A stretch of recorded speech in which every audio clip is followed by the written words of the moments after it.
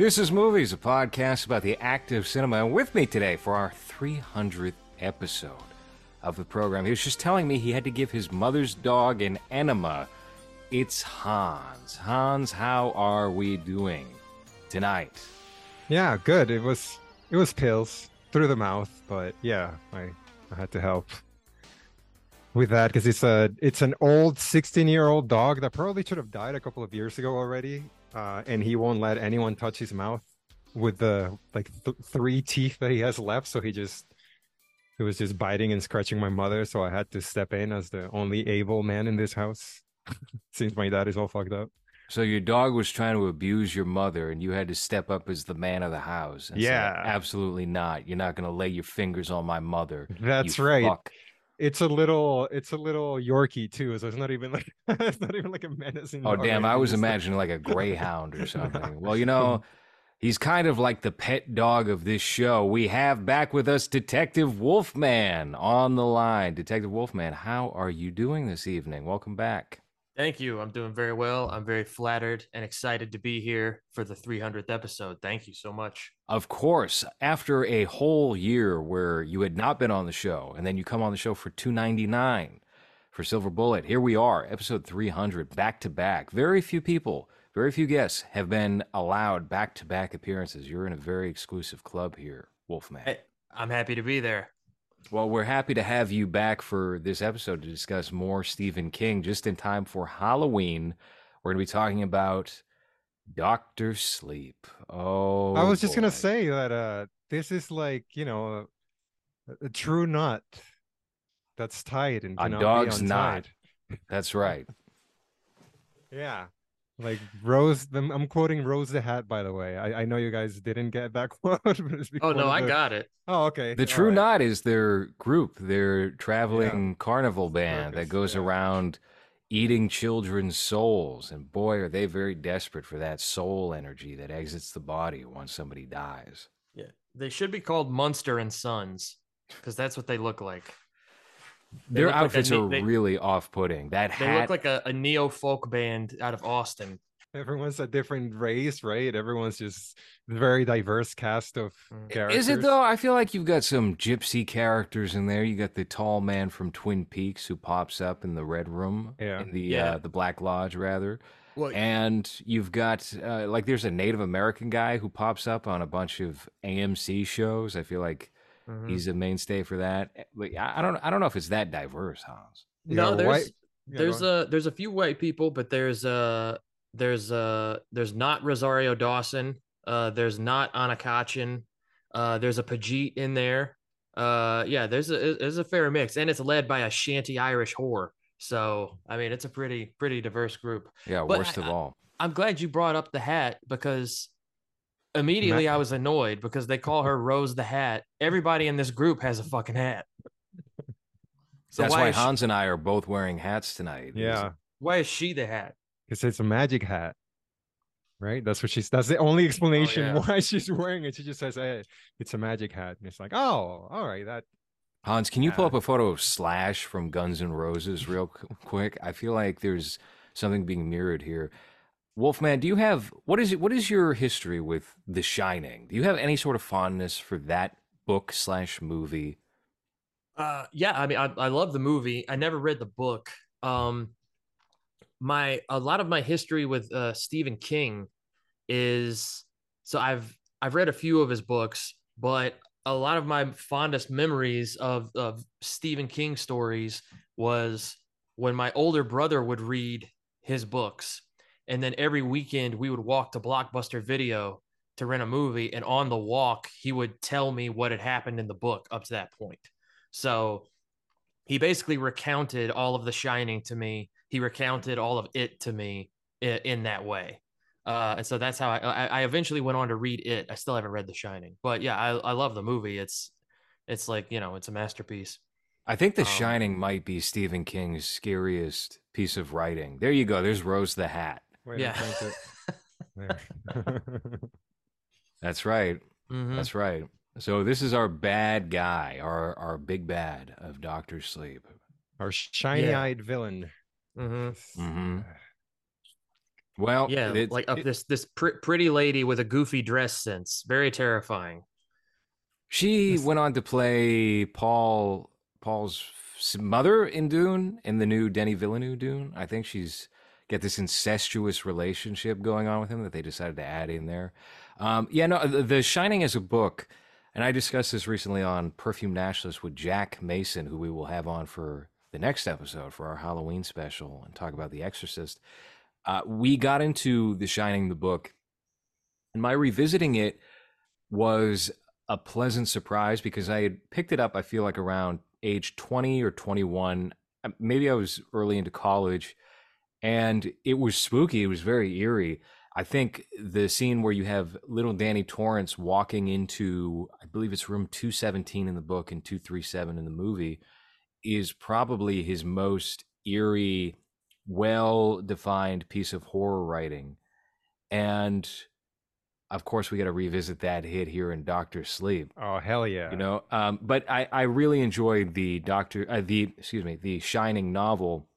Kubrick's film, I think, is masterpiece, of course. And then there's the 1997 or maybe 98, I think it was 97, made for television adaptation written by Stephen King, directed by Mick Garris, titled Stephen King's The Shining, where they got Steven Weber from Wings to play Jack Torrance, and Elliot Gould makes an appearance for some reason and is hardly acting at all. He's just acting like he's reading off a cue card that's just right out of the camera's view. And I have to say, Doctor Sleep plays as much like a sequel to that miniseries than anything else. This film, when we watched it originally, when it came out in, I believe it was what, 2019 or 2018, Hans? Let me see. It was around that time. It was 2019 because I 19, yeah. listened to that episode today in preparation for this. Our original episode where we are just disgusted with this movie. Yeah. Well, It's and you both sound like completely different people. Really? Yeah, I don't know if you guys just got better at like podcast voice or if the years have had that much of an effect on you. Hans, your accent has gotten more pronounced. Wow. Oh no. Yeah, Oh, like, Jesus. which yeah, you've been in the States, you've been making films in America, and yet you Yeah. sound more foreign than ever. Yeah, I guess well, I only speak English with my girlfriend too, so that doesn't make sense, but I guess maybe yeah, I don't I'm playing the race card and playing more Latino here. He's trying to get those opportunities on his plate. Yeah, I think mine is probably just cigarettes and the occasional whiskey playing a part for me. Now, Doctor Sleep, this was a critically well received movie when it first came out in 2019. People were over the moon with this film, and it really tapped into a lot of the pleasure points of the culture for that time, where you had the Stephen King revival because of It 2017. And also, it started this resurgence of horror movies being so critically well received, which is a given these days. It's very rare that you see any horror movie premiere in theaters that has less than like a solid 70% on Rotten Tomatoes. Saw X, if Saw X was released in 2005, it probably would have premiered with a 19%, a 17%. Now you go on Rotten Tomatoes, has like an 85%. But Doctor Sleep was kind of the end of the train for Stephen King. This movie was a flop in terms of financial box office, but it was critically beloved. And I just couldn't understand it for the life of me. I was revolted by what they did with this movie. And obviously, I think there's something to be said about having these CG renditions of people like, for example, with the Ghostbusters movie that Jason Reitman did. They brought back, the actor's name is Harold Ramis. Harold Ramis, thank you. They bring back Harold Ramis through CG. Or you check out the Flash movie and they have Christopher Reeve, CG, full CG. George Reeve also, full CG. Adam West, CG. And it's off-putting in its own right. But this movie did something unique, which we'll get into in a little bit, that I found detestable from just a point of taste and any sort of quality. So I never understood why people were so warm on this movie, aside from Mike Flanagan, the director, who again looks like an adult baby. If you can just pull up any photo of him, Hans, Yeah, 1 second. I never understood why people enjoyed this movie. Now, Wolfman, was this your first time watching Doctor Sleep for this show? Yes. I haven't seen the theatrical version, so I just went in, yeah, balls deep in the director's cut. Oh, Um, so great uh man. yeah, I mean, I was happy to do it for the show. I took a lot of notes. One thing though that I think is important to bring up, because you mentioned low res, that this is all gearing up for Halloween. Mm-hmm. You know, it's Halloween, it's spooky season, and here we have a sequel to The Shining, one of the scariest movies of all time. You know what's what's scary to me? A beautiful sunny day. Being outside on a beautiful sunny day, with lots of color and no threat whatsoever. And a terrible That's looking, horrifying. just a terrible looking Netflix filter on top of everything that just Yes. makes it look like those ads that you get on Instagram where it's like, if you want to make your films look better, buy this Well, pack of Yeah, filters, yeah. and it looks no. exactly like that. So I love the Impractical Jokers. It's a not so guilty pleasure of mine. And whenever I'm like staying with a relative, I'm on a trip and the TV's on, we'll just put it on True TV and watch an Impractical Joker marathon, have it on in the background while we talk, whatever. And then there will be a commercial break. And the commercial break is usually just a bunch of products for sexual deviance. This film, uh, visually, is indistinguishable from those commercials. You could cut it in at any point and you wouldn't realize that a movie had come on. Why does everything look like this now? That's a good question. I think I might have figured out one of the main reasons for that. And it's become a little more mainstream with video editors adopting DaVinci Resolve. That seems to be like the most popular editing platform suite these days is DaVinci Resolve. And that's because it has all of these built-in tools that you would otherwise have to use third-party software for, and is typically only reserved for professional editors who really know what they're doing. DaVinci Resolve dumbs a lot of that down so people have an easier time navigating these things. And one of the big things that DaVinci Resolve offers is a tool called Relight. And Relight offers an artificial lighting, and you can add these artificial lighting sources. And this is what I'm seeing now all over the place. I'm like, wait a minute, this Netflix artificial look is that. It's the artificial lighting of these shots. And I think it's all over Doctor Sleep. It's all over many of Mike Flanagan's horror shows. It's this flat, colorful, well lit, not really shadowy. There's hardly any ambience to it. Look, this veneer that has been popularized because people love a crystal clear image whenever they're watching a movie. So I think that's one of the main things. No, I despise it too, as a matter of fact. See, I went through this like back in like 2013 when all my friends got new TVs and they all had that like motion smoothing shit on them. Mm-hmm. And none of them could tell.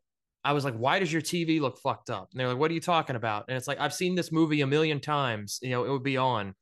And I'm like, it looks wrong. Like it looks like we're there on set. Like it doesn't look like a movie. And then it took them forever to catch on to that. But yeah, like I guess just most normal people can't tell.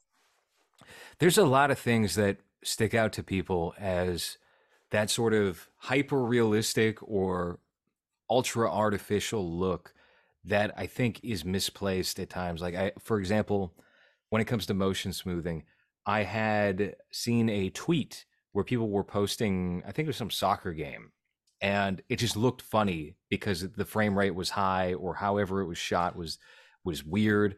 And they were like, see, this is what happens when you shoot in 8K. This 8K image just looks so hyper realistic to the point where you can't enjoy it. But it's not that.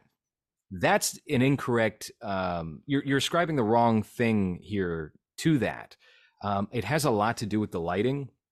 The camera choice does matter. The dimensions never matter. because you zoom in, zoom out. It's fine. It'll maybe be a little more crystal clear the higher the resolution. But for the longest time, I feel like we've been in a place of what is wrong here? Why does this look this way? What is this problem? We can't really sum it up. We can't describe it. We can't explain it. But I do think a lot of it is that it's not just CG. It's also this false lighting and how they choose to approach the standard now for release. And it's probably just out of laziness too, right? Because then you don't really have to think that much about what it's going to look like when you shoot it if you just have that option of relighting it on the edit. So then you can just do whatever and not even focus that much on when you're shooting it, which it's it's enraging how this is supposed to be a sequel for a movie that was directed by someone that was so autistic when it comes to his shots and how specific he was with everything. Every single shot had a reason to look the way that it did. And then you give the sequel to someone that just makes the movie look like anything that comes out in that platform.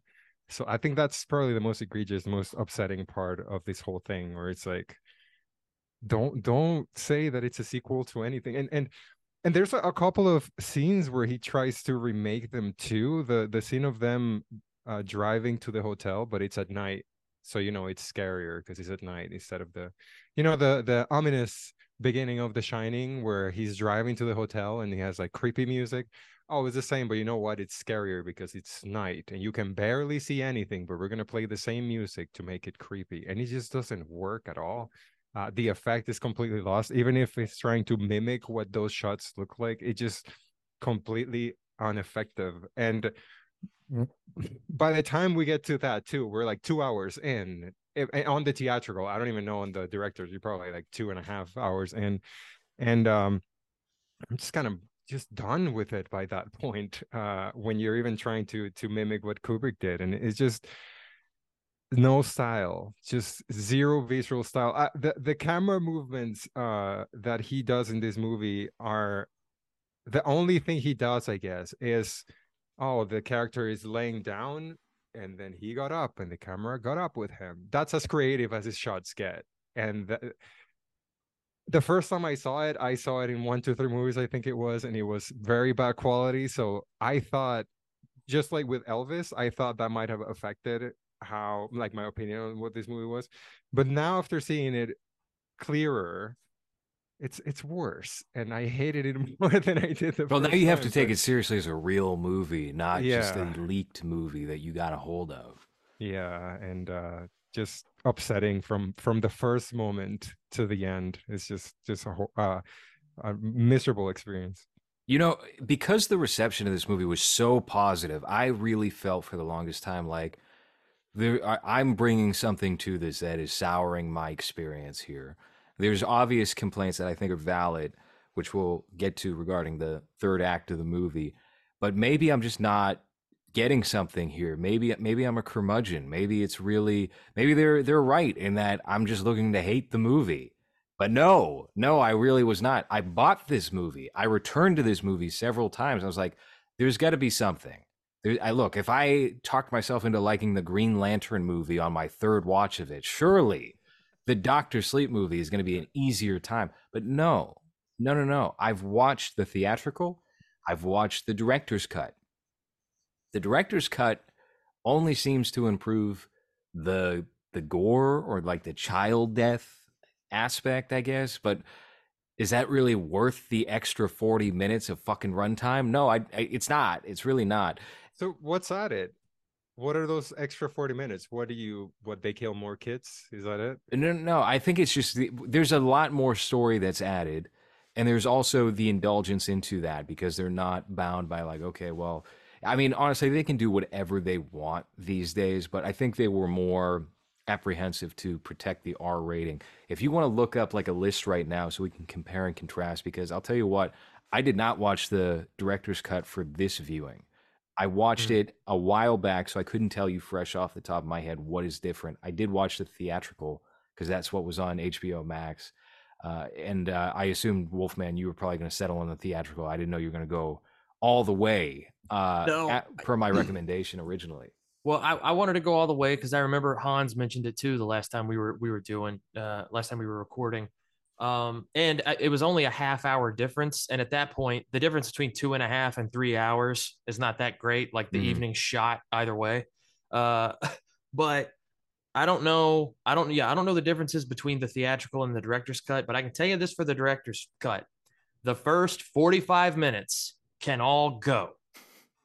The movie opens with a scene. It's 1980 where they get this little girl in an RV park and they drive away. Uh, you cut from that to Danny getting his chip and being like, "I'm Dan Torrance. I'm an alcoholic." That's where the movie needs to start. Everything that comes before that is shit. It's worthless. Uh, you don't need it. All the stuff that goes back to honest, the movie's greatest flaw is that it's connected to The Shining. If they just removed that, like you could have gotten an interesting story because already it's basically they're trying to make two movies and smash them into one. Mhm. There's one movie about Dan Torrance, who's an adult, and yeah, he speaks to the dead and he's Dr. Sleep. He works as an orderly and he helps people cross over, he helps them die. That's one story. Then you have another story about Munster and Sons, these vampires who travel in the world's largest conspicuous caravan, and they go around like eating people's souls. That's a different movie. And I also thought it was interesting that for that, because Stephen King, yeah, he's a whack job, especially since he got run over by that van. Uh, to have a sequel to one of his bigger properties and have it be about these like kind of psychic vampires, that would fit in so much better to like a Carrie sequel or a Firestarter sequel. Why? Why The Shining? So you just touched on something that has been a problem the entire way through with Doctor Sleep because I've said on the show before, I love the idea of having an adult Dan Torrance working as a hospice nurse and dealing with his, the addiction that his father passed down to him and seeing ghosts. I'm very all in on that. And just like with the movie, when I started reading the book back in 2013 or 2014, whenever it was, as soon as they introduced the true knot, it loses me. I don't care about this fantasy aspect at all. And it is really a significant anchor on everything that could be good about Doctor Sleep. Just like the movie here, the opening, I want to say maybe about like the opening sixth of the novel plays like a direct sequel to The Shining. Mm. And I think that is the strongest element of that book. Everything else is trash. And it sticks, like the movie itself sticks pretty close to the page, with the exception of the ending Mm-hmm. and the Uncle Dan aspect. In the book, he's actually her uncle. In this movie, I don't understand why she's calling him her uncle at all. It doesn't really fit. It feels very forced in there. The juxtaposition is not natural at all, and it just comes across peculiar. So the ending here, where they return to the Overlook, that is not in the book. What's in Mm-hmm. the book is totally separate. They took Stephen King's ending to The Shining and tried to merge it into the Kubrick universe of The Shining, essentially, and make up for that. Right. It just feels completely unnecessary, right? Expanding on, this is a power that many people have, and there's this secret society of people that suck the shine from children. Suck the Bec shine off yeah, a trailer hitch. because they need it because it gives them shiny eyes. Like it doesn't work at any point, and it's just it like you said, it feels tacked. Like it just feels like extra. Like you kind of want to see what his story is and what he goes through, but the movie keeps cutting to this band of gypsies being very corny with each other, The whole snake bite, what's her name? Snake bite Amy is her name, I Or think. Annie, I think. Annie, where Yeah. she's in the movie theater and drugs the guy, and the guy falls asleep or whatever, and then she cuts his cheek and leaves snake bites on his cheek because she should not be doing this. And it's Which, just by like, the what? way, No. she's dressed like a 1940s character, and he's also dressed like some mid 20th century businessman. Yeah. And then she's like, and if you keep browsing AOL chat rooms, Yeah. like it just takes you out of it. Like, all right, if you're gonna do the merging of style in a way like Batman '89, go all in. Don't have it just be for this one scene where they're dressing like people from 100 years ago. Do it throughout the movie, and they don't do it throughout the movie. Mhm. Well, so that scene bothered me a lot. And I don't know, I might raise some red flags, make some enemies here. But you mentioned this on the first episode you guys did with this. This whole concept that this girl is this 15-year-old really goes out the window when the actress is clearly like in her mid 20s. Mhm. So you don't know, as an audience member, you don't know if she's actually a young girl or if she's like an older prostitute who has like a baby doll act. So you really don't know how you're supposed to feel about this situation. But I know, just as a person watching this movie, uh, if a character's whole motivation is that they're going online and soliciting men to come meet them and fuck them, and then they're angry that the men show up to do it, I'm not sympathetic to you, and yeah, I have no interest in you at all as a character. If Well, anything, she's the greatest villain in the film. She's the we most also loathsome character. we also don't see the man doing anything when he's just asleep, right? So Yeah. then it's like, how is that effective in any way where you don't even show make me hate him? But instead it's just kind Yes. of like, okay, so he's asleep, and this girl that he's on a date with just cut his cheek because she wants to leave her snake bite mark and then say something corny. I wish I had written down what her line was, because it was just like everything that comes out of any character in this movie is just like, why? Every line is just like, no, Yeah, who yeah. speaks like this? Yeah. Stephen King does. All his characters speak like that. The one Now, of the other problems. is that a Stephen King thing, or is that like a New England thing? No, that's not a New England thing. Okay. Okay, I'm just let's clear curious. the. I'm not trying to throw shade or anything like that, but yeah, I didn't know. I will say that people in Maine definitely speak in a different way than people in, we'll say, Boston. But no, Stephen King notoriously has really corny dialogue, and that shines through the most, no pun intended, with the Uh, Shining '97 miniseries where you have Jack Torrance and all his corny catchphrases and lines that Stephen King himself wrote for mm, Steven Weber to perform. And it's the worst thing in the world. It's so horrible on the ears. Now, what this problem here is with the movie theater sequence also is that there are all these little pockets of world building that it fits with a novel. It doesn't fit with a movie. When you find mhm. yourself in these moments for a movie, it winds up slowing down everything. And you're focusing on these characters for a short period of time that are ultimately going to be not very consequential to the plot and where things are going. And whatever that story winds up being for that character comes not only second, actually it comes third, really, because you have Dan, you have Abra. And then I guess maybe you have like the legacy of the Overlook and Jack Torrance, and that could even be third above whatever happens with this character.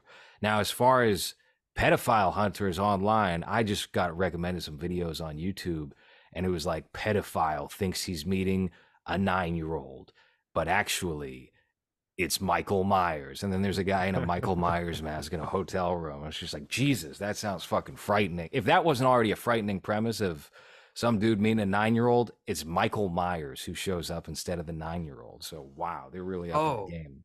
what would be even more frightening? What if it was Michael Myers who showed up instead of the pedophile?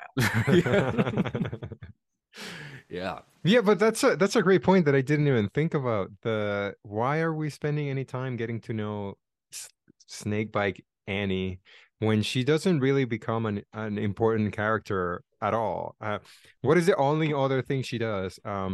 She lures the boy into the van, right? That's like her only other thing, because the next time we see her and she tries to sass the black girl, she gets shot and That's she's that. done. Yeah. Yeah. So why are we spending 20 minutes with her at the beginning to get to know what her thing is when she could just be part of the Misfits band, you know? Her purpose is to just be a vessel for the audience. So Rose the Hat explains what the group is all about.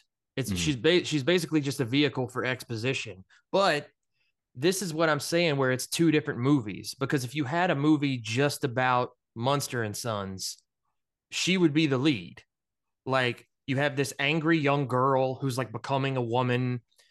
She feels like violated and intimidated by men, and she meets this mysterious Rose woman who's like, "Oh, you want to be dangerous? You want to be powerful? You want to feel safe?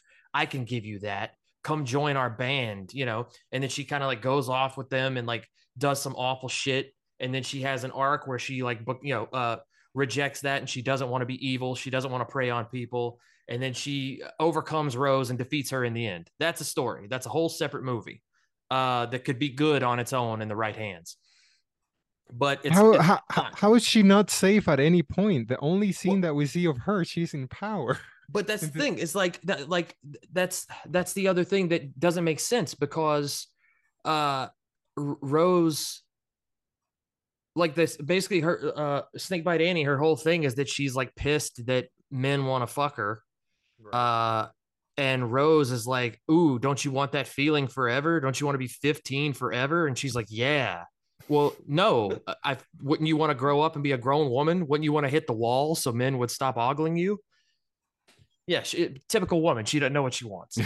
Uh, but like, in the context of this movie, if these guys are supposed to be these villains, these monsters that we're supposed to hate and fear, I've got an idea. How about don't have all their scenes take place in the fucking daytime?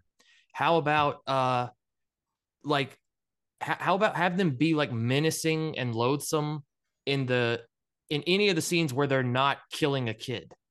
Because if you remove the scenes where they kill a kid, you wouldn't know they were villains.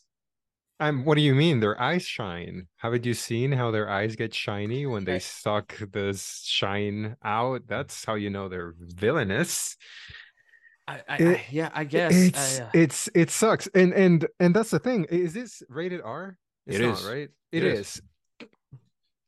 Because it feels so safe. The villains never feel like they're actually a threat throughout the movie. Even when they're in the woods and they have like their confrontation in the woods or whatever, they shoot at each other. The first time Dan and his friend, whose name I can't remember, they have this confrontation, they kill like 90% of them on the on the first encounter. So it's like at no point this band of hat wearing rascals feel like they're an actual threat. Everything is just very goofy. And what they're hunting little 10-year-old boys, which is, I guess, a difficult thing to do, even though all they have to do to get that boy is to show them Snakebite Annie, and then he's like, okay, and that's it. So at no point they're shown as them being dangerous or doing things that you would relate to a villain. It's just them telling you we're bad, right? Yeah, And oh, we're the bad guys, and we're dressed like this because we're bad, and we do bad things, but then they don't show us anything bad. but So then yeah, I guess the only reason why you know they're bad is because they're not friendly with our main characters, and that's it. So yeah. where's the threat? Like the whole horror element of this movie hinges on the one scene where they kill the baseball kid. If you remove that scene, this is not a horror movie. There's not a single attempt to scare you. Even when they invoke The Shining, it's in the most sterile, like bland, completely like toothless way possible. Compare this crew of villains. Compare them to the vampires and the Lost Boys, or to like the crew in Near Dark who also ride around in a Winnebago. Like you can tell those motherfuckers are bad. Like the film is directed in a way to bring that across. They fill you with a danger sense, with a sense of dread, and they all have a very unique look and personality. All these guys are just like they're just like regular jagoffs, and they're talking about steam like it's like they're looking for gas. It's like, oh, we're gonna run out of gas. How are we gonna get to the next town if we don't find gas, Rose? And she's like, I'm telling you, there's gas around here. If we just keep heading east, we're gonna hit a gas station. And it's And yeah, it's fucking stupid. you know she's villainous because she just has a smirk on her face the whole time. She's just But saying she says something and Mm. then just smirks. but And she doesn't seem villainous. She's like charming and kind of hot. Like it doesn't work. yeah, So- have them fucking use a baseball bat on some mailboxes, you know, go into a neighborhood and ding dong ditch Yeah. some some That's doors. very Do Stand By anything. Me. That's Kiefer Yeah. Sutherland's gang and Stand By Me. You know, Hey, I was just thinking about that's it. another Stephen King tie-in. Maybe one of them is Ace Merrill. You Oh, know, and that maybe would've he's been the leader great. of the Yeah. band. I was just thinking about it when Danny is a kid and he's being haunted by the lady in the bathtub. Mm-hmm. Even that, they just kind of rely on the design of the character in the bathtub, looking at him, being rotted and creepy. That wasn't the point of that scene ever, because you never see the old woman with Danny in the original Kubrick film, or even I think in the miniseries. And in the book, it's just kind of implied similarly. So we're given a glimpse of her totally naked, rotting, and they just kind of hold the camera on her the whole time. They don't try to make it spooky or this eerie moment. They never go for the same vibe. It's just you have to accept that this is a disgusting creature hanging out in the bathtub, and that alone is what's going to be scary. But it's not scary at all. Yeah. Like it looks like a pretty good design, but I'm sorry if you hold on that design for 9 seconds, I'm fucking analyzing it, and it's not that scary. Well, and Yeah, did it bug all- you guys? Did it bug you guys at all that it was clearly a young woman in a monster suit and not an old woman? Like part of what made it creepy in the original is that it's a fucking old hag with her Yeah. old hag Yes. tits out and her flesh is rotting off. They would never do that now. Pick up some ugly woman to play ugly woman. They It's would pick up ageist. it. Even with the miniseries, they got like a pretty older woman, you know, and she's not like ugly. They uglied her up. But if you also stay on that shot and you see it for longer than 10 seconds, you're just kind of like, okay, lady, like cover yourself up. Like it's Yeah, not as a scary. kid, It's just kind of put a like, towel all right, on. like yeah, like that's the reaction. It's not like, oh my God, that's so creepy. It's just kind of like, come fucking ugh. Yes, You we've know? all seen our grandma like that once or twice before. It's I don't know about pretty. that, you know? That's what I. Anytime you talk about having to clean up after your dad, that's what I'm picturing, Hans. Yeah. No, So that- you have moments like that, and let's just quickly talk about how they decided to handle the continuation of the Shining characters.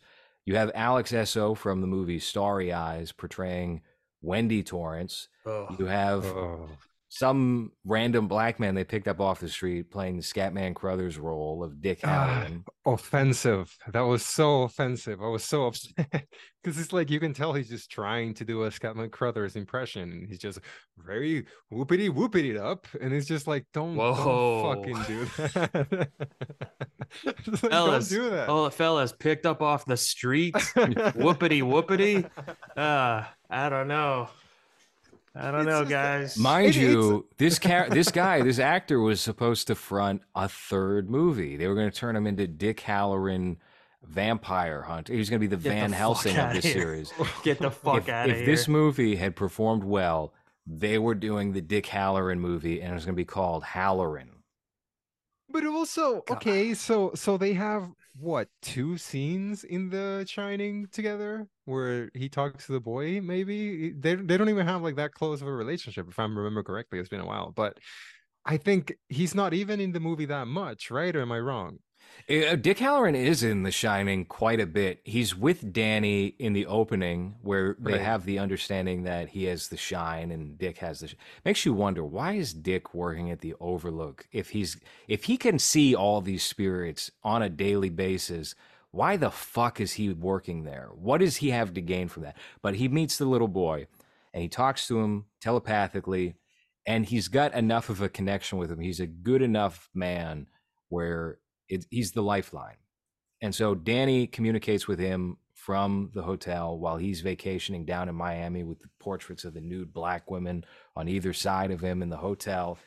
And he goes and tries to save him and then dies immediately. Jack fucking puts an axe right in his chest. Not in the book, not in the miniseries. I think it's like a croquet mallet or something. Yeah, yeah. It's what is it, roke? I think it is the game. I might be saying that wrong. No, I think it's croquet. Mm. And he lives and then goes on to fuck Wendy Torrance, so that's what's implied with the miniseries. Stephen King didn't add that in the book. So Yeah, it just kind of felt forced. It kind of felt like well, we have to bring another element from The Shining so that you guys remember. Hey, remember The Shining? This was a character in The Shining. So now, even though he's an adult, he still talks to this spirit that died 20 years well, ago. I don't know if I have a complaint with that, because if you remember in The Shining, he has an invisible friend named Tony. So Right. it's established that Danny talks to somebody. And in the movie that Kubrick did, Tony is just this weird, who the fuck knows what that Right. is. It's like the Ouija board in the attic with Captain Howdy for The Exorcist. We don't know who Tony is. In the miniseries, and I believe not in the book, it's also kind of a mystery, I think. But in the miniseries, Tony is grown up Danny Torrance. And please, Hans, look up grown up Danny Torrance here. Look up Tony from The Shining, 1997. He's just a nerd. And he's a nerd who appears every so often to talk to Danny. So in that timeline, Danny can talk to his future self, which is not a ghost. That fucks with like the time space continuum. It's very Ezra Miller's Flash, really. But to the point here, I think it's fine that you have Scatman Crothers returning to him. I'm not even Scatman. Dick Halloran returning to him as a ghost. In the book Doctor Sleep, he's just alive, so he visits him.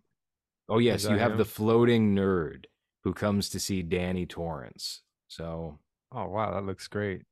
Look at that makeup.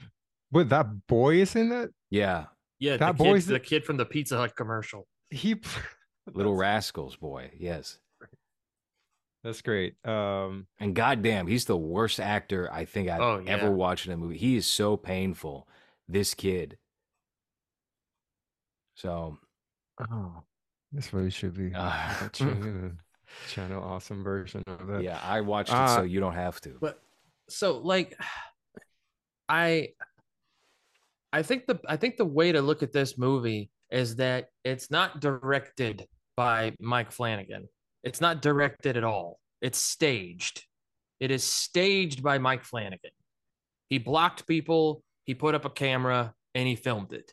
There's no directing going on here, because a director in the instances with like the Dick Halloran character, or even when Jack Torrance comes back at the end, if you want to include those characters, do it like they did Elvis in True Romance, where there's a shape in the periphery and you hear a voice and you know who it is, but you don't just see it.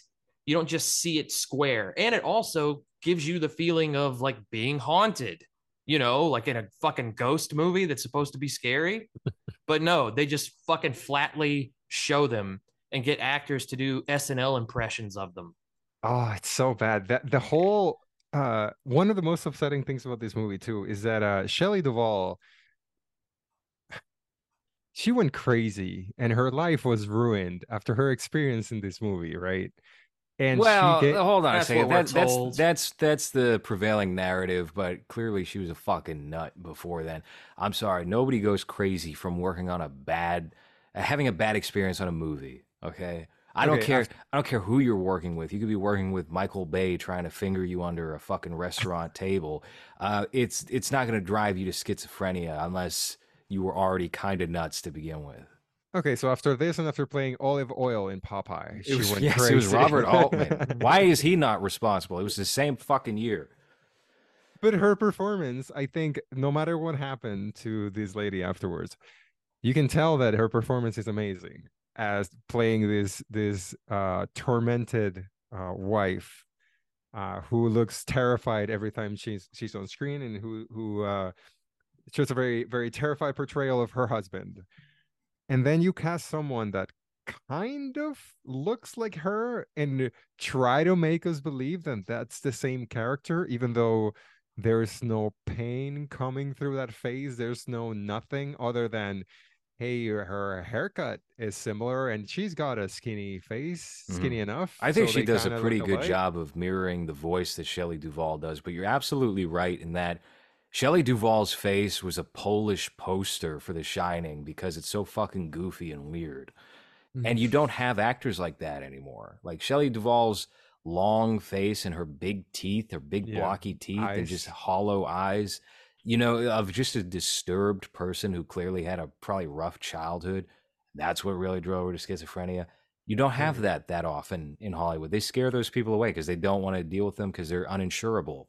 So I think Alex Esso, who plays Wendy Torrance, I think she does fine for what's called of her, but it's the first red flag with this movie that they're doing something you should not be doing, which is aping the actors who played the characters. It should just Mhm. be your rendition. I don't think they Mhm. do that nearly as much with Scatman Crothers and Dick Halloran. He's the least offensive. Yes, I think so. And I'll be honest with you, when these two characters popped up in Doctor Sleep, when I watched it the very first time back in 2019, it never occurred to me that they would try the same thing with Jack Torrance. It never popped into my head that they were going to try that. Are you killing roaches on camera, No, it's Hans? a mosquito. It's Okay. fucking gotten me like 3 times. Damn. All right. Well, so I was never expecting that, and I should have known better because if you what Warner Brothers does and what a lot of these companies do is they'll try to warm you up for what they're going to do by sneaking in something in a subtle way. For example, here when Suicide Squad was going to be released in 2016, they started putting out Suicide Squad animated movies around 2012, 2013 that were not even titled that because nobody knew what that was. Nobody knew that as it was kind of an obscure property at the time. And there was one release called Batman Assault on Arkham, which kind of mirrors what the plot of that movie is.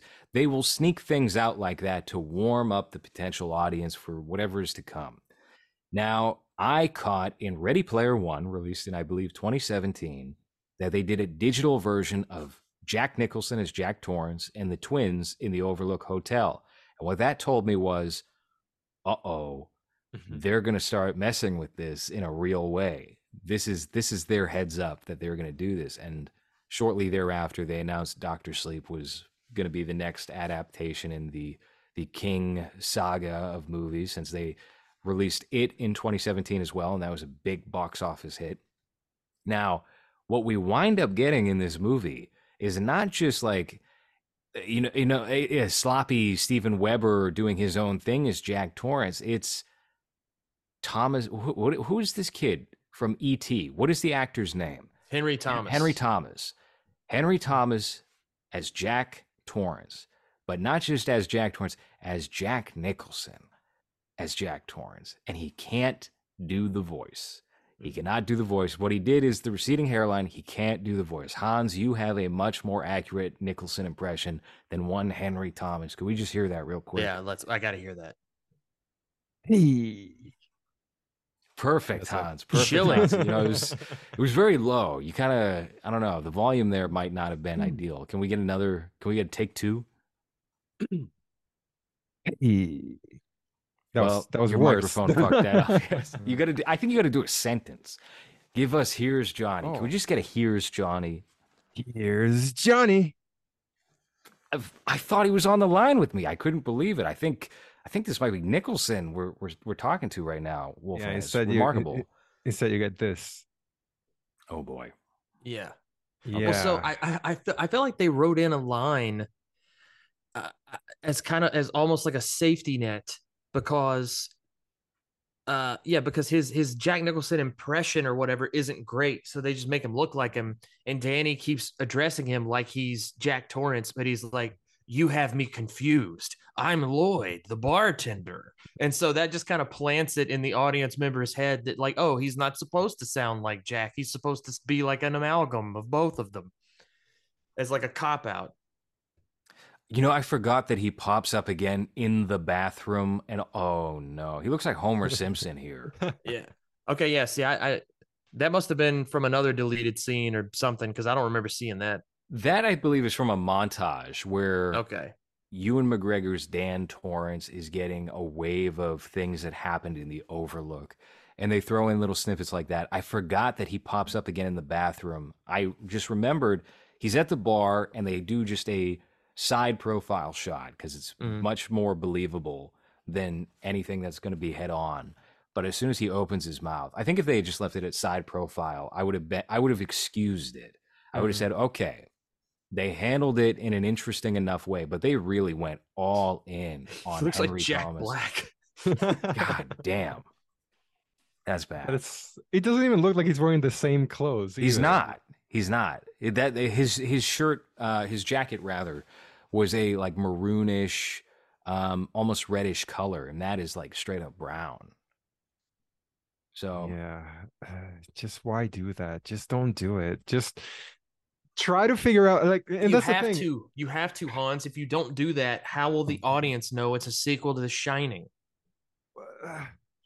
The whole going to the hotel, I was just like, why? It doesn't make any. Oh, to get her in a trap because in the hotel there's spirits. It's like, what? What? Why are we going to the just? Because they had to correct Kubrick's movie. The hotel's supposed to blow up. Jack Torrance is supposed to redeem himself. The Shining is the most personal book that Stephen King ever wrote. Because if you read The Shining, there's stuff in there that is like, oh yeah, this is just Stephen King's life when he was teaching English in his 20s with Tabitha and whatever kid was born first. Like and Joe. He was a drunk. Yeah, Joe Hill, who looks exactly. They should have had him play Jack Torrance with his fucking dumb bowl cut. Yeah. And it always bothered him that Kubrick was like, okay, I don't care that this is personal. I'm making this my movie. And Jack Torrance is not this sentimental character. He's a lunatic and he's a drunk and he's going to spiral in the worst way and then freeze to death with a funny look on his face and then pop up in the photo in the Overlook. Okay. Mike Flanagan was only given permission by Stephen King, allegedly, if he ignored the Kubrick movie, and then there was some other condition, like you don't return to the Overlook. And he ignored both of those and was like, well, listen, here's what I actually want to do. Let me fix the Kubrick movie and give your ending. And Stephen King was like, I love it. That's an even better idea than just avoiding it. Go ahead. You have my blessing. And he notoriously has horrible taste, of course. Yeah, we should have Mike Flanagan fix every Kubrick movie, right? We should just go back and do a sequel to every single one of those movies and see what he can do. He can fix the Lolita. Shining we need right now. Right. Thank you, Mike Flanagan. The socially conscious Shining, where you have POC Abra and her father. Yeah. Who's just goddamn, man. When they said her name was Abra, I shouted "fuck you" at my TV and scared my cat. I could not believe that. And I know that's her name in the book. I know Stephen King did that shit. Well, she's magic, you know. Yes, she's a magic black girl, of course.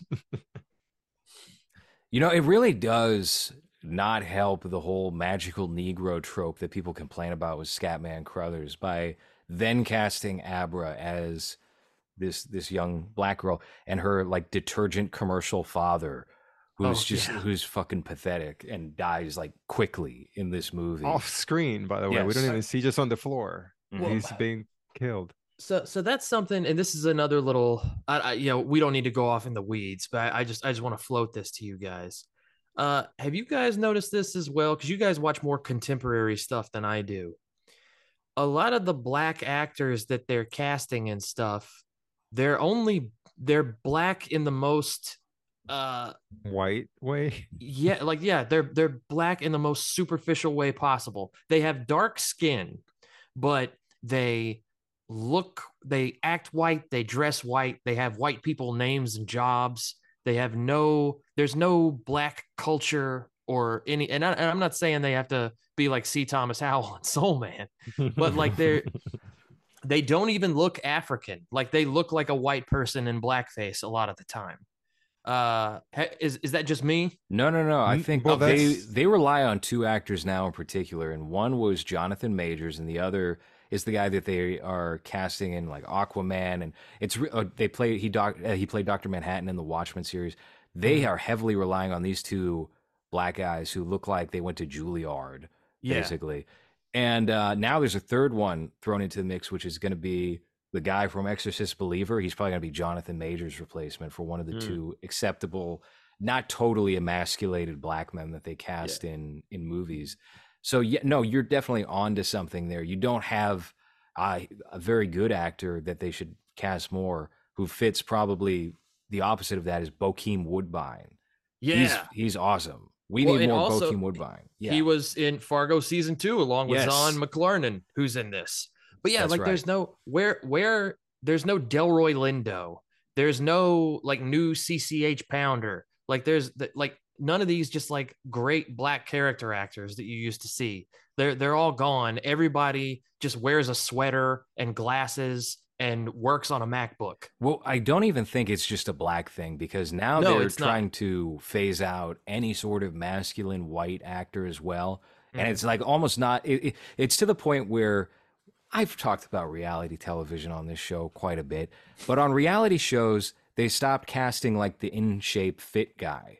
And now it's Mm-hmm. just a bunch of soft bodied soy types. And it's not just like Survivor, which obviously we've talked about that on the show before, but other shows as well have that problem. And it's like if it's a competition show, they will cast like unimpressive slugs instead. And I think acting is just the same thing now, where if you are going to be the in shape guy, then you have to be trim, thin, Timothy Chalamet sort of in shape, which is not really muscular. You can't be Yeah, you imposing have to at look all. like a post-op tranny. Yes. Well, that's Hollywood diversity in a nutshell, right? You have these quotas that they need to fill, but you're never going to go too far away from what you're comfortable and safe with. So instead, what they do is like, hey, there's brown people in it. They're a stereotype. Sure, they're as little and that into that culture as we can get away with by just having them have a little bit of an accent. Hey, Neymar is Mexican. How is he Mexican? He wears that green jewelry. That's as deep as we go. It's all just after forcing that, then it's not like you're casting, like you said, people that would actually make interesting or give interesting performances because of their varied background. No, you cast someone that came out from NYU. I don't even know if they have an acting school Yeah, there. yeah. NYU, someone that's rich and they have the right skin color. So that's it. And as deep as we're gonna go is, hey, my grandma was a voodoo witch, so I wear this necklace, and that's as deep as it goes. And I think that's the problem with having to force that, or having to, like what the Oscars did now, that you need to have, like, I don't remember what the rules were, but something ridiculous when it comes to even qualifying to that. You have to Right now, basically. now you have to have a certain number of people of color either in the crew or the cast in order to qualify. It just comes. Every one of these complaints comes back and is like solved in a monkey's paw sort of fashion because I think a lot of the complaints and the gripes that happened with movies and entertainment around 2005 to 2010 is like, oh, these people are so pretty, but they don't have any real personality. Why do they always cast pretty people? Now you have ugly people, Mhm. but they're like completely void of anything interesting about themselves and repugnant to see. So I don't know. It's no matter what, they're going to find a way to cast like the least appealing people possible for that because it's convenient to them in some fashion.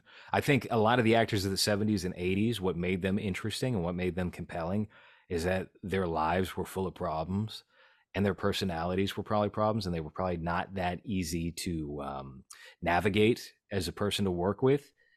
And you lose a lot of that. And the way that the system is now is not rewarding or accepting of much of that. If it does accept that, then it's from a behind the scenes CEO sort of thing and not on camera talent because everyone is so replaceable and the same now in Hollywood. there's zero personality and it's just like a create a character thing where well we need an African American here, but so we're gonna just think of the whitest African American we can think of, but we're filling the quota, so that works. We need a Mexican, so hey, Coco Mexican, so now he's gonna be wearing a shirt with a skull in it and a sombrero. Cool, we got our brown. It, there's no more care, I think, given to finding the perfect person for the role or the more interesting performance. And now it's more of just filling that color that we need to fill, or ethnicity, or even if their ethnicity is um their parents or like their grandparents and they've been rich forever, or they're connected in a way where they never had to suffer anything, or you can tell in their fresh faces that they've never gone through anything difficult, and then have them try to portray characters that are not that at all, but they also don't bring anything interesting to that. So that's why I feel so sanitized. And so what's the difference between this character and the other character? They're not bringing any type of life experience or any type of anything that would make them different than literally any other young actor, I guess, that you can put in that role. Do you guys have anything positive to say about the performances in this movie? Because I'll tell you what, when I went back and I watched it today, I had less of a tolerance for Ewan McGregor's Yeah. performance here. He's a little too, I don't know, like fake folksy or something. I don't. There's something off about his performance, and it might just be the American accent Yes. that is grating on me. But it didn't work for me. I agree with you there. I think, yeah, they will not let him use his speaking voice, and it has been a complete detriment to his ability as an actor. Um, Also, though, the directing, or maybe it's in the writing, I don't know, but they don't really give him a lot to do. And like in Ewan McGregor's earlier career, he was pretty famous for like he would have these big emotional scenes. I feel like in all of his earlier stuff, there would always be at least one scene where he's like weeping or like he's in pain. There's like this real like raw emotion. And here he's playing a traumatized alcoholic who sees dead people. You'd think you'd get some of that, and he's so just flat and monotone and stoic. Uh, and it's like it's like there's no stakes to anything. I don't know. Like maybe I mean maybe he just didn't give a shit. Maybe to him it was just a paycheck. But yeah, he's fucking boring. I think his performance here is, you could replace it with his performance in Birds of Prey, or his performance probably in Fargo season 3 when he's playing the not gross twin. Mm. It's just unremarkable. He doesn't go for anything here, to much of what you're saying. And you're right. I think he's got such like a neutral, generic American accent. It kills his performance, or at the very least, it stunts his performance. Yeah. Well, and he's kind of trapped in limbo because he's like 50, but he still looks like he's 30. So like he's not getting like the older man roles because he's still so kind of like young and boyish, but he's too old to get the like 35-year-old leading man roles. So I feel like maybe he can have some kind of comeback once he's like clearly old, once he's like in his 60s maybe. But yeah, right now I just don't think there's a lot for them to do with him. It's also so safe too, right? Because we know that he's an alcoholic because he tells us. And the Mm-hmm. one thing he does uh, by being an alcoholic is he sleeps with this woman that has a child, and then he's about to steal her money, and then he doesn't, right? If I'm remembering correctly, I No, he think he still leaves takes it. he some does. He behind, but takes he it. takes it. Yeah. Right. Okay. So that's as deep as his alcoholism goes. And now I have to change my life because we don't really see him be sloppy. We don't really see him be a piece of shit to anyone. He's just like, well, now, hey, my name is Dan and I'm an alcoholic. So Well, hold on a second. That woman dies, and I think her baby Yeah. dies too, right? And then they Mm. come back and haunt him. In oh, one scene. Hmm. But yeah, like basically he leaves because he just assumes she's passed out, but all apparently right. she's dead. And then yeah, the kid dies from neglect, and he has one dream about it. But even then, like he doesn't he doesn't seem tortured. He doesn't like beg for forgiveness or anything. He just goes to Cliff Curtis's room and he's like, I need to go to a meeting. And But it, Cliff Curtis, he's born and raised in this New England town in Maine, but he has a southern accent for some fucking reason. I don't know if that bothered you guys at all. Um, but but and is that really his fault though? Is that really? I mean, she dies, right? It's a woman that he met for one night and then left. sure. That's as again, that's probably the most egregious thing about this movie. It's so safe. It's so CW. That's what it felt like. Like I was watching the CW Doctor Sleep because it doesn't go far or deep enough into anything. You Mm-hmm. expect me to care about a character that's supposed to be this tortured alcoholic that has to deal with this gift that he doesn't want to have, but his whole gift at the old people house is that, oh, I can talk to them with my mind, and they show this by having an old man acting a fool. And then he goes, you have to calm down. And the old man goes, no, I'm blah, blah, blah, blah. And then he says, you have to calm down, but with his mind. And then the old man is like, oh, yeah, you're right. And it's like, what? That, so he's, it's just fucking awful. I was so upset watching 2.5 or 2 hour 40. I think this I hated every second of it, and when I was done, I was just miserable, and I kind of just wanted to record right then and then. This was I think Sunday when I saw this, but it just feels like it's such a waste of time, and I one of the things that bothers me the most too is that so to understand what's going on, you have to know The Shining, right? So that whenever we go back to scenes like when Rose the Hat walks into the hotel and then she sees an elevator and then she keeps walking and then she sees another elevator and oh my God, there's blood coming out of the elevator because, hey guys, remember the bloody elevator? And then she smirks at it and walks away. And it's like, so you need to know what The Shining is to know what's going on or what they're referencing here. But if you enjoy The Shining, you can't enjoy this piece of shit Oh, that's because where it's you're wrong because it again, this was loved. This movie I was I, so I loved by can't people. believe that. It's so difficult for me to believe that you can like an art but which to me is like an art film in The Shining where everything you can tell that this director thought about every single thing that you see on screen.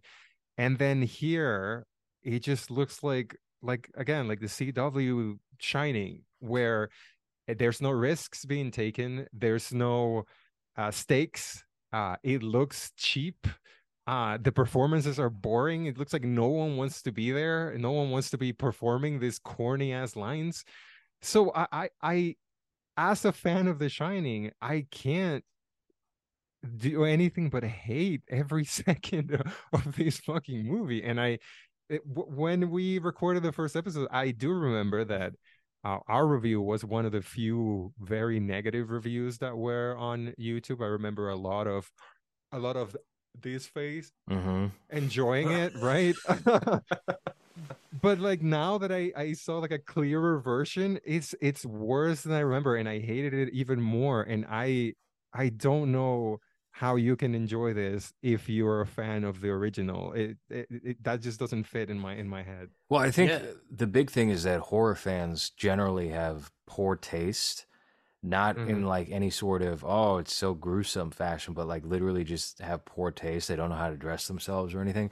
So when they see something like this, it's like, oh, cool. It's part two. It's like Nightmare on Elm Street 2. It's like Friday the 13th part two. Like they're just thinking of it in that fashion. They're not really associating like, oh, one of, if not the greatest filmmaker of all time, did this very thought out piece of horror back in 1980, and maybe that should just be left alone. Maybe you don't need a franchise around that just because you can do that. And maybe Stephen King wasn't even the best part about that. Maybe that as a concept you should consider. So I think it just boils down to that. And if you look through that scope, then it's fine. What's the problem? You should do 7 of these. Why don't you just return to the Overlook? Why can't it be an HBO Max series called Overlook? You know? And they were, for a period of time, unrelated to the Halloran show, they were considering doing a made for like Netflix or something Shining miniseries. That had the plug pulled on it, and then Halloran, which would have been Shining 3, also died when this did not perform to expectation. But didn't they have that Castle Rock show? Like, isn't that the same Yes. fucking thing where that was Mm-hmm. like the expanded universe Stephen King show? Well, what's interesting about that is that they did that for season 1.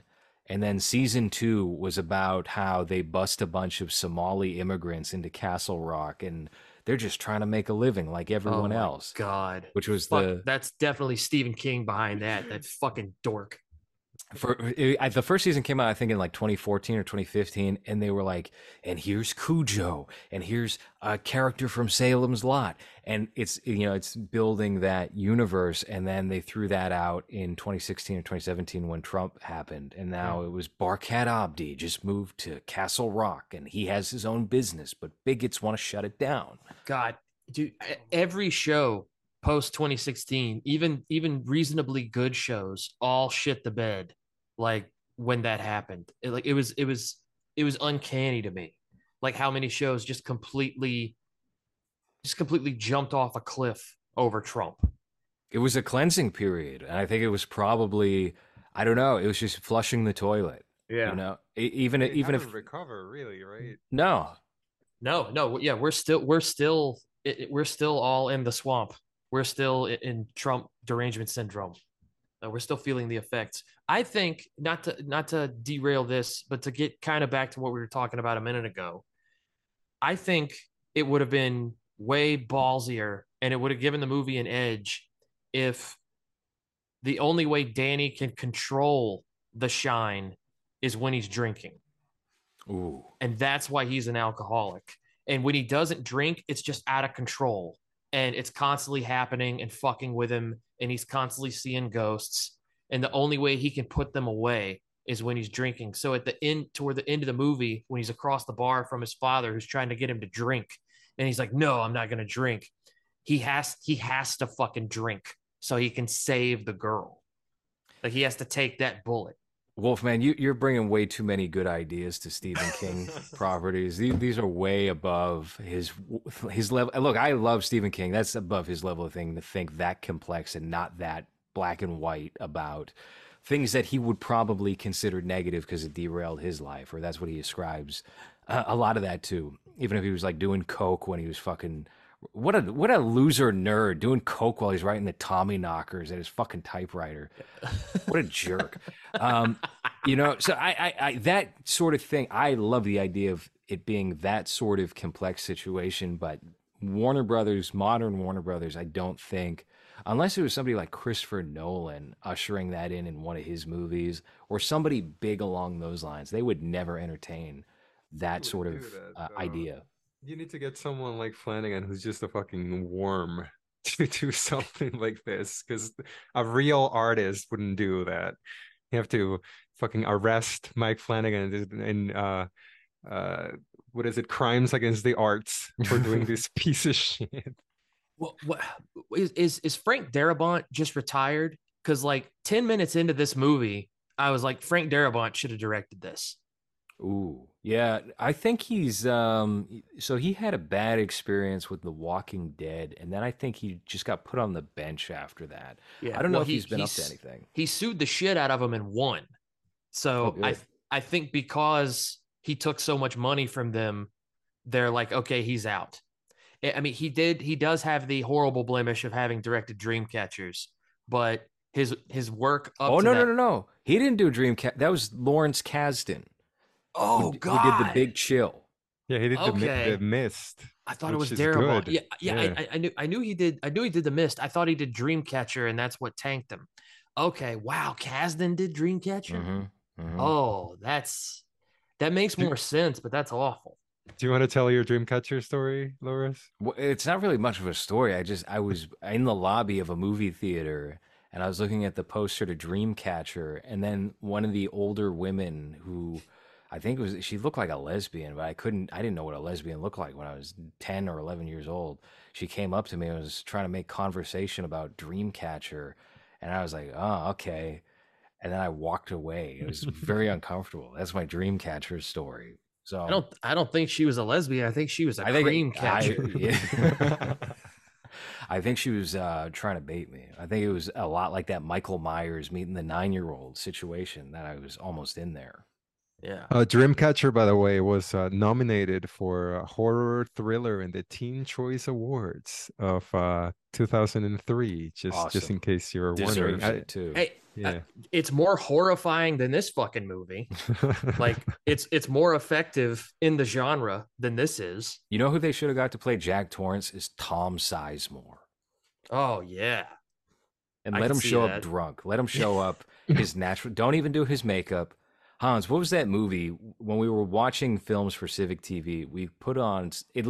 I don't know if we watched the movie or we just pulled up the trailer. Yeah, this And was like 2 days before he died. It was ghastly. His face, it looked like he was on the embalming table, essentially. It was really shocking how horrible he looked in this movie. Please pull it up, Hans. Ah, fuck. What Yeah, was it? Do you he had remember? like purple lips and everything. Yes.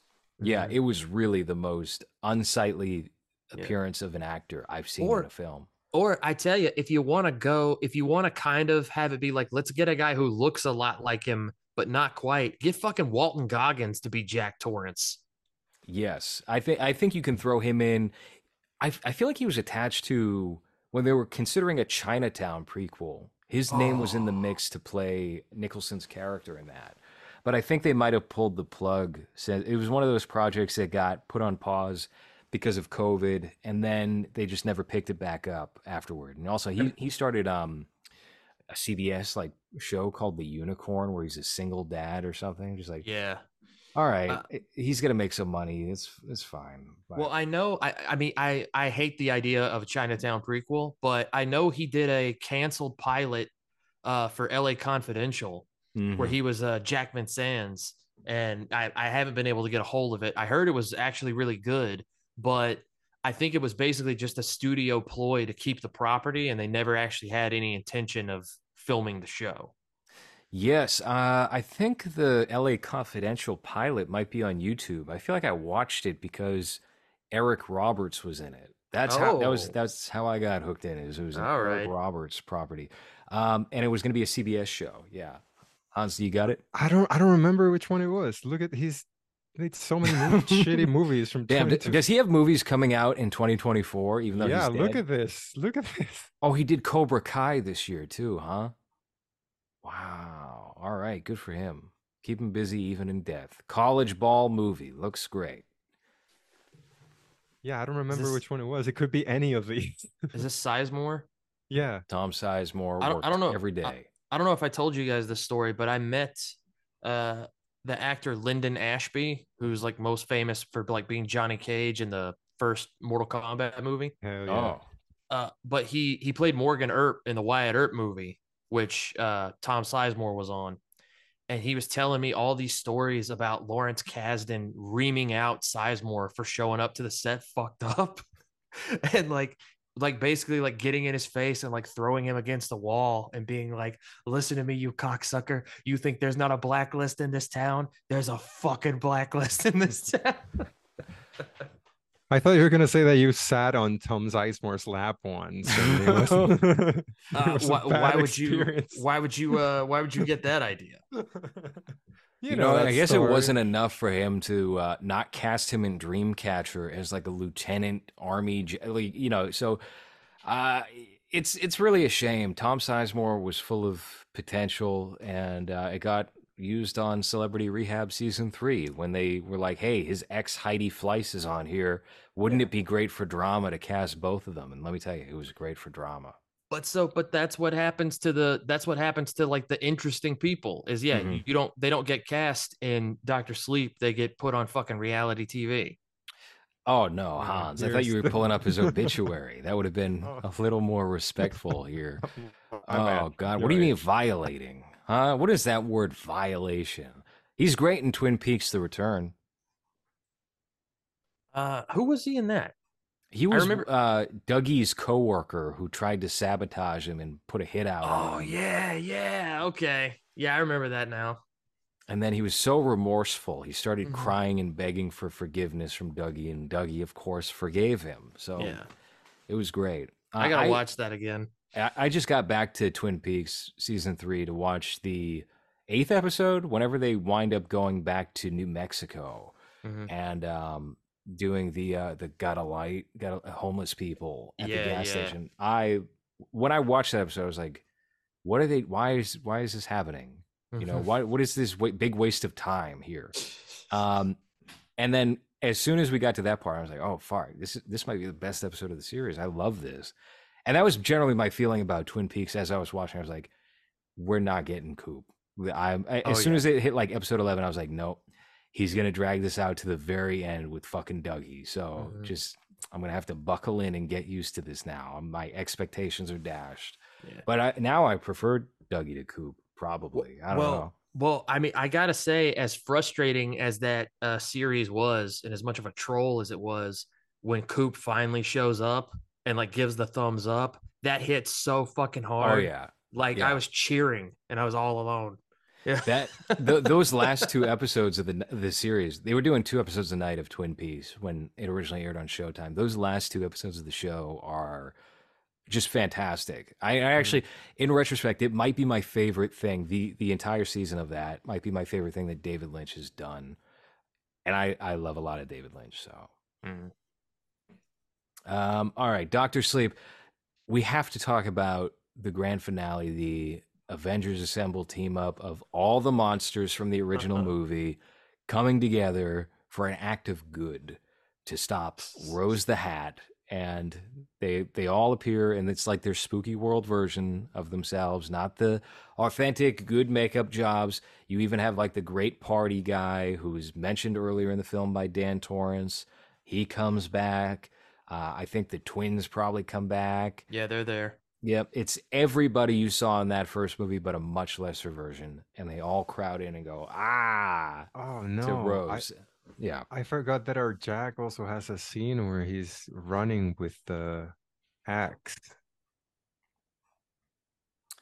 Oh, we're watching the ending now for Oh, those on okay. patreon.com/lowres. We're just pulling up Oh on no. mute. Oh, look at that.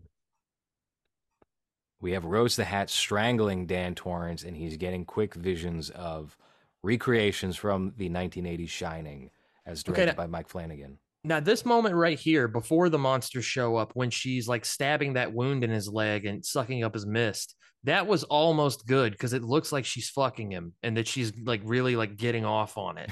And I was like, okay, where was this throughout the rest of the movie? Like, where was this element? Hmm. Yeah, No, and but they look, bring it in right at the end. it's all the boxes that he has in his head where he's kept all this, right? That's how they explain it. Oh no, all the That reminded boxes. me of Dreamcatcher too. Yeah, yeah. Actually, I was gonna uh, say, how often does Stephen King do this mind palace bullshit? oh god, we're watching the team up here happen as they kill Rose the Hat. But yeah, in Dreamcatcher, Jonesy goes to a library in his head, and then you're first introduced to it through. Oh god, the Great Party guy sucks. There's So fucking bad. Yeah. Joe Turkel, horrible. Um, but in this movie, you have Abra, who just appears without eye sockets for some reason. They decided to make her a little creepy as she's tricking Rose the Hat into putting her hand into a file or something, and then the skin on her Mhm. hand gets pulled off, and she's like, "Oh fuck, who cares about that? My friend is dying," and it's the giant from Twin Peaks. So it's not visually effective, especially when all the cabinets and the files are CGI. Yeah. Well, and it's also like that's like other than the kid getting killed, that's like the most harrowing scene in the movie, and it's happening to the monster. Yes, Like yeah. you're more frightened for the monster in that moment than you are for any of the human characters at any point in the movie. I do think that the most effective moment of the film is when they're killing Jacob Tremblay, the little baseball player. That reads But as fine for a moment before they decide to take it over the top and get real goofy with it. but it's entirely on him. Mm-hmm. Like he's the only reason that scene is so memorable. Like Yes. all the shit they're doing, and even they're like cutting him. They had this fucking gay little knife, and you just get these little spurts of blood. Like it's all in his performance. If they had a lesser actor in that scene, yeah, it would be straight out of CW. Which he's slumming it doing this movie immediately after Room, where he played like a trapped child who spent his entire life in a room, and I With believe he Brie might have been. Larson. Yes, he might have been nominated for an Oscar or something. I don't recall, but Yeah. much better film than Doctor Sleep. Hans, on this go around, did you pick up anything new in your hatred? No, I don't think anything. Well, yeah, it was clearer, so I hated it more. I couldn't see it as well before, so the look of it didn't. I mean, it did bother me, Well, but is there anything you liked? no, when it ended, just because it was done, that's it. I think. Because they do the Shining reprise music, the last podcast on the left theme song. Is that why Oh you liked it? yeah, It reminded you of that? yeah, yeah. No, I just. I no, I hated it. The whole ending where his mom grabs his face and then he turns from a boy to an adult, just in case you didn't understand that that's who it was. It's completely irredeemable. I don't think I'm ever going to see this again. There's no reason to rewatch this. It just sucks. It was just a miserable experience through and through. It's the worst movie I've seen this year, and I've seen really bad movies. But this has been the one that I hated the most. I don't know if ever. I don't want to say that, but yeah, nothing. There's nothing that was done well here. Nothing that I enjoyed. It's just hated it. What about you, Wolfman? Is there anything that you find redeeming about this movie? Well, I liked Rebecca Ferguson's performance as Rose the Hat, even though I don't think that portion of the movie is effective. Like she was the only charismatic person on screen. Um, and yeah, I felt like it was wasted. I felt like she deserved a better movie. They all did. Everyone deserved a better film. We certainly did. Um, but that's about it. Yeah, Hans, to your point, yeah, that ending where he sees his mom. Why the fuck does he see his mom? She didn't die there. Like he should see his dad, and that should be where Jack Torrance is redeemed. Like, and that would like seal the deal with redeeming the Kubrick version in the eyes of Stephen King. Hmm. But they didn't do that because they hate fathers and sons, and Danny has to die so that Abra can shine on Right. in this Yeah. movie where a multi-ethnic polycule stalks the American heartland, killing white children. Danny has to die in the end for the benefit of the magic black girl. And I believe we end on the it bookends on Abra being like, "Oh yeah, Dad's alive in the afterlife, and we talk." Like no one gave a shit about your fucking dad. This was No. Danny's movie. You should be talking about Danny, you know. But we don't get that. It's her dad who died off screen. Who cares about him? And then that. That's the end. The future is looking bright. Nothing, Oz. You got No. I nothing to thought add you were there? gonna cut it. I thought you were about to say something. No, you just seem Sorry. sad and disgusted. Yeah, just stop giving this man work. He sucks. Well, He's actually, his new Netflix show, I believe it's not performing well.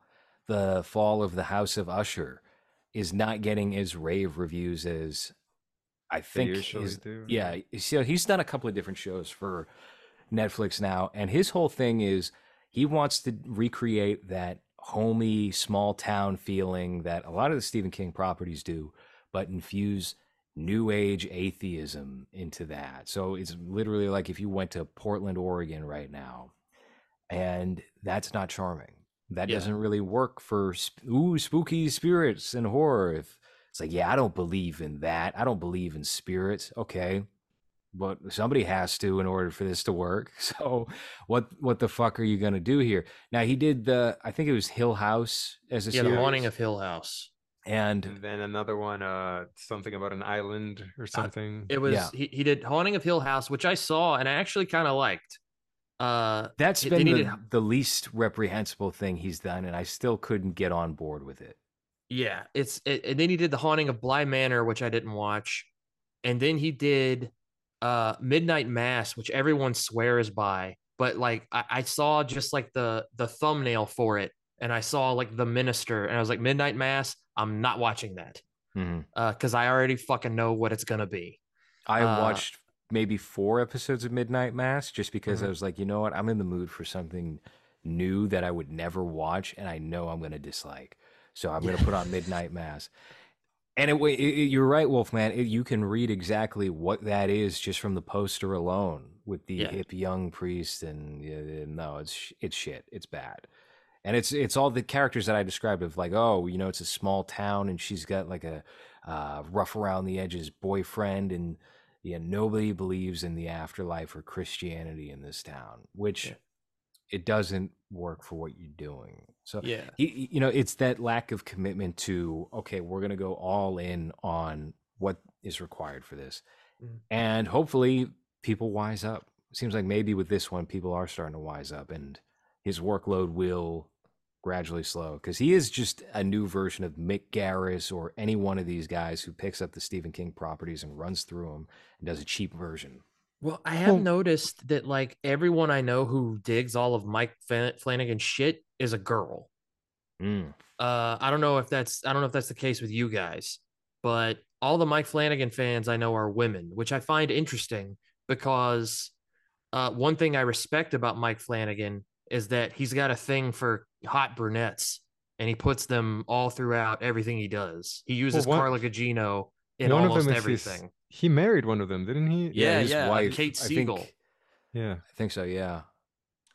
And but the real case against Mike Flanagan and that really proves that he's not an artist is that he did that movie Gerald's Game, and in the book the woman is naked chained to the bed, and this man had the opportunity to have Carla Gugino chained to a bed naked for an entire movie, and he didn't fight for that. And at no point she is, right? No, she's in a negligee, which is fine, but no, he cheated us all that day, and that William Friedkin would not have compromised there.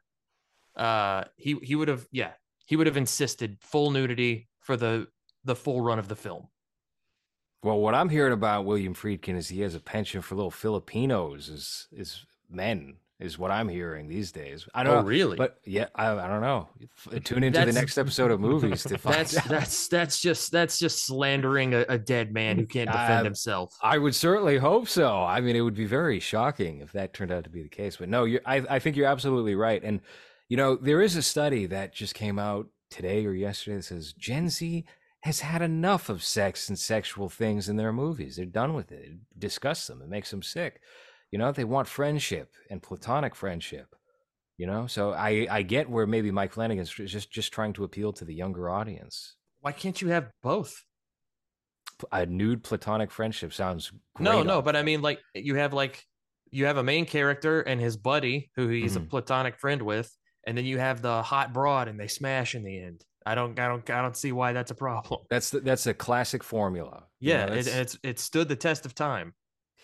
I think it'll make a comeback soon. I actually don't think that study is correct at all. I think it's bullshit. People think about what's been hot and what's been a lot of the talk and gossip. It's The Idol. It's things like that where there's something provocative. Blonde was the talking point of the moment last year. So I don't buy that at all. I think it is going to make a comeback. And I actually have more faith now that some of the better directors are going to slide through the cracks and get work, since we do seem to be softly coming out of this moment of, oh, everything has to be this rigid PC form. It starts with women. Women have to get on board with whatever the new thing is. Mm. and then the rest of the culture shapes to that. And I think Red Scare has put a dent in what they're willing to entertain.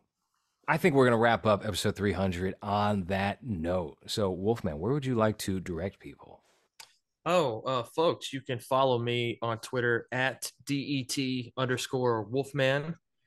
You can also check out my rock and roll radio show On the Beat with Detective Wolfman at SoundCloud. It's a SoundCloud exclusive. And for now, that's all I've got, but I have some things in the mix for you to look forward to in the near future. Announcements soon to come. Excellent, excellent. And you know what? I just watched The Swimmer recently, based off you guys covering that for Drunk on Movies, and Oh yeah. I really enjoyed that film. I thought that movie was very interestingly shot.